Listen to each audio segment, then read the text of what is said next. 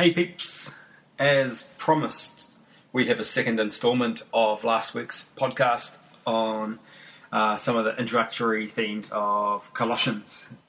This week could be considered extras for experts, which I don't know if you had at your school, but my teachers when I was in primary school always had extras for experts sheets for the smarmy kids who finished everything really quickly and then wanted to get on to proving how much better they were than everybody else. And for those of us who are easily distracted, we never got onto extras for expert sheets. But maybe this is your time to shine. Listen to this podcast. Some of you will find the languages stuff really intriguing. Others of you won't be so interested, but that's okay. We can handle that. We're moderately secure people. We were very lucky to have Amy Barretta talk about why Paul used language the way that he did. One of the major pieces of feedback that we got on the pieces of paper from our community was questions about why Paul is so floral in his language and why he doesn't just get to the point a little bit faster. And we discussed a little bit in the previous episode, / talk, whatever you want to call it, about a thing called rhetorics. And we're not going to tell you too much about rhetorics because Amy will cover some of it, but just to say that Paul used a form of argument called deliberative rhetorics. And if you want to know more about that, you can Wikipedia it, and they have some interesting stuff on it there. So the real question we're dealing with is, why did Paul structure the letter the way he did, and why did he use language the way that he did? Now, some of that is lost on us because he uses lots of words that end with the same kinds of sounds. And of course, we're reading an English translation of Koine Greek, so we don't get to appreciate lots of that. So some of his stuff just comes out really, really rambling. And a lot of it involves heaps of hyperbole, which is suspicious postmodern people. We are very cynical about anyone who tries to hype anything up too much. But the Colossians weren't living in our world, they were living in theirs. And what we want to explore today is, why would this letter have sounded so convincing to them? Why did he go about it in the way that he did? And so, without further ado, we're going to skip to Amy Barretta talking about Asiatic rhetorics. Enjoy! Hi, this is Amy, and Shane has asked me to do a section on the Asiatic style in Greek rhetoric. The better to help us understand what in the name of sanity Paul is doing in Colossians. A disclaimer, I'm not an expert in classical Greek rhetoric. I have, however, Googled most extensively, and therefore everything I say will no doubt be 100% correct. Let's begin with a look at the context. The Roman Empire and the Greek Empire before it was a debating culture. Argument was both an art form and a spectator sport. Travelling teachers known as sophists would go around the cities and the countryside having public debates, and those who did well could make themselves very famous and wealthy. And winning was not necessarily determined by the strength or sensibility or logic of the argument. Form was at least as important as content. But what that meant, what was meant by good form, changed from place to place according to the school of thought that you followed, according to the style of rhetoric that was being adopted and used. There were a main division in the styles of rhetoric at the time. In the western side of the empire, there was what's known as the Attic style, which has nothing to do with the tops of houses, but rather it refers to a style that was a return to the classical Greek oratory, highly conservative, measured, formal, logical. In the eastern side of the empire, in Asia Minor, they were using what came to be known as the Asiatic style. Now, within the Asiatic style, there was another division. In the first Asiatic style, it favoured neat, pithy little sayings, short and clever, witty and charming. Paul gives a good example of one of these in 1 Corinthians 6:13, where he quotes a saying of the time, "Food is for the stomach and the stomach is for food." It's a pithy little epigram and the audience is very impressed. I call this the "oh snap" style of rhetoric. To wit, less is more. Now, in the other Asiatic style, you might say more is more.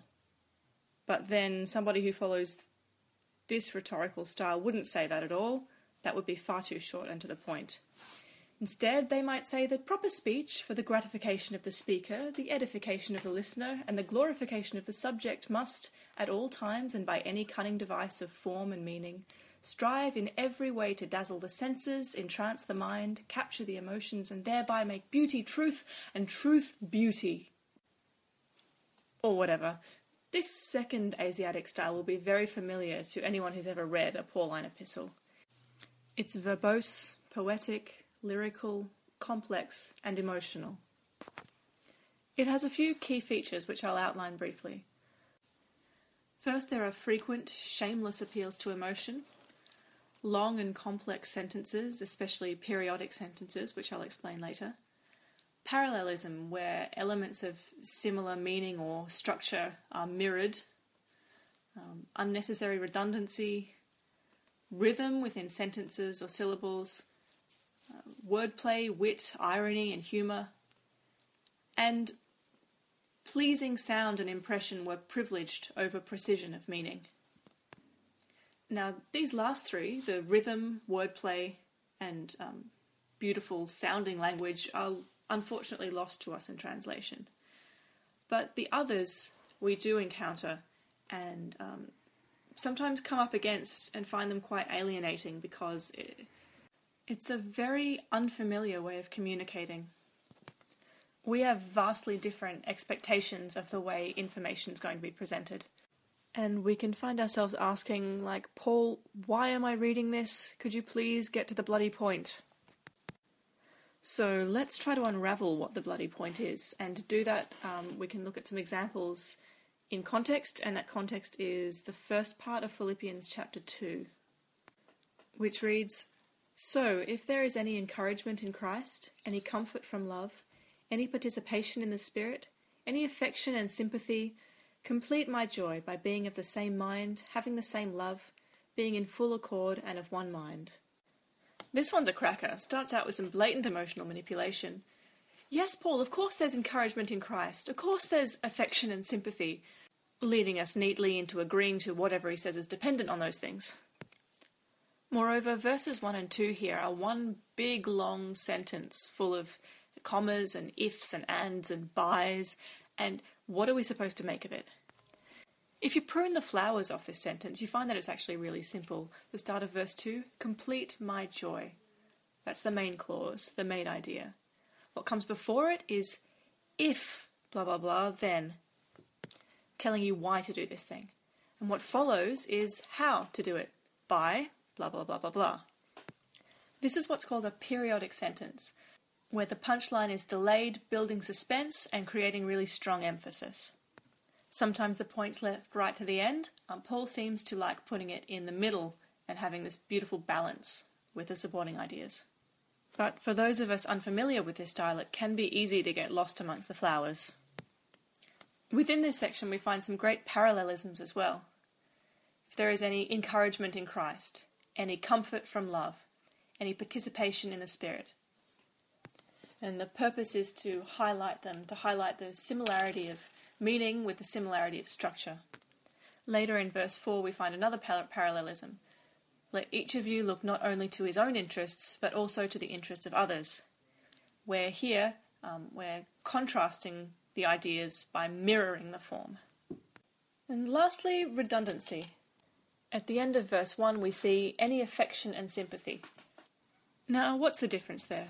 Do we need to go through the Greek with a fine-tooth comb to discover a crucial distinction? No, Paul's just being emphatic. He's saying the same thing again in another way in order to get across its importance. He does it again at the end of verse 2, being in full accord and of one mind, both meaning agree. And incidentally, this redundancy holds the same place in the series of 4 clauses as the last one, either side of the main idea, complete my joy. Now, this has all been very technical, and thank you for indulging my nerdhood. But why do we care? The thing is, none of this has happened by accident. It was intended by Paul and appreciated by his audience. These are people who lived in a world of natural order. The emperor wore the most magnificent clothes because he was the most magnificent man. When they walked into a majestically crafted temple, they saw the glory of the gods, and fine ideas belonged to fine speech. If it wasn't worth saying well, it wasn't worth saying at all. Paul didn't put it all like this to dazzle and blind us with what we would nowadays call empty rhetoric. To him, rhetoric was anything but empty. He dressed up the truth like it was the truth's birthday because that's what the truth deserved. And, while it may take some deciphering for us, hopefully now that we understand it, we can accept it in the spirit in which it was offered.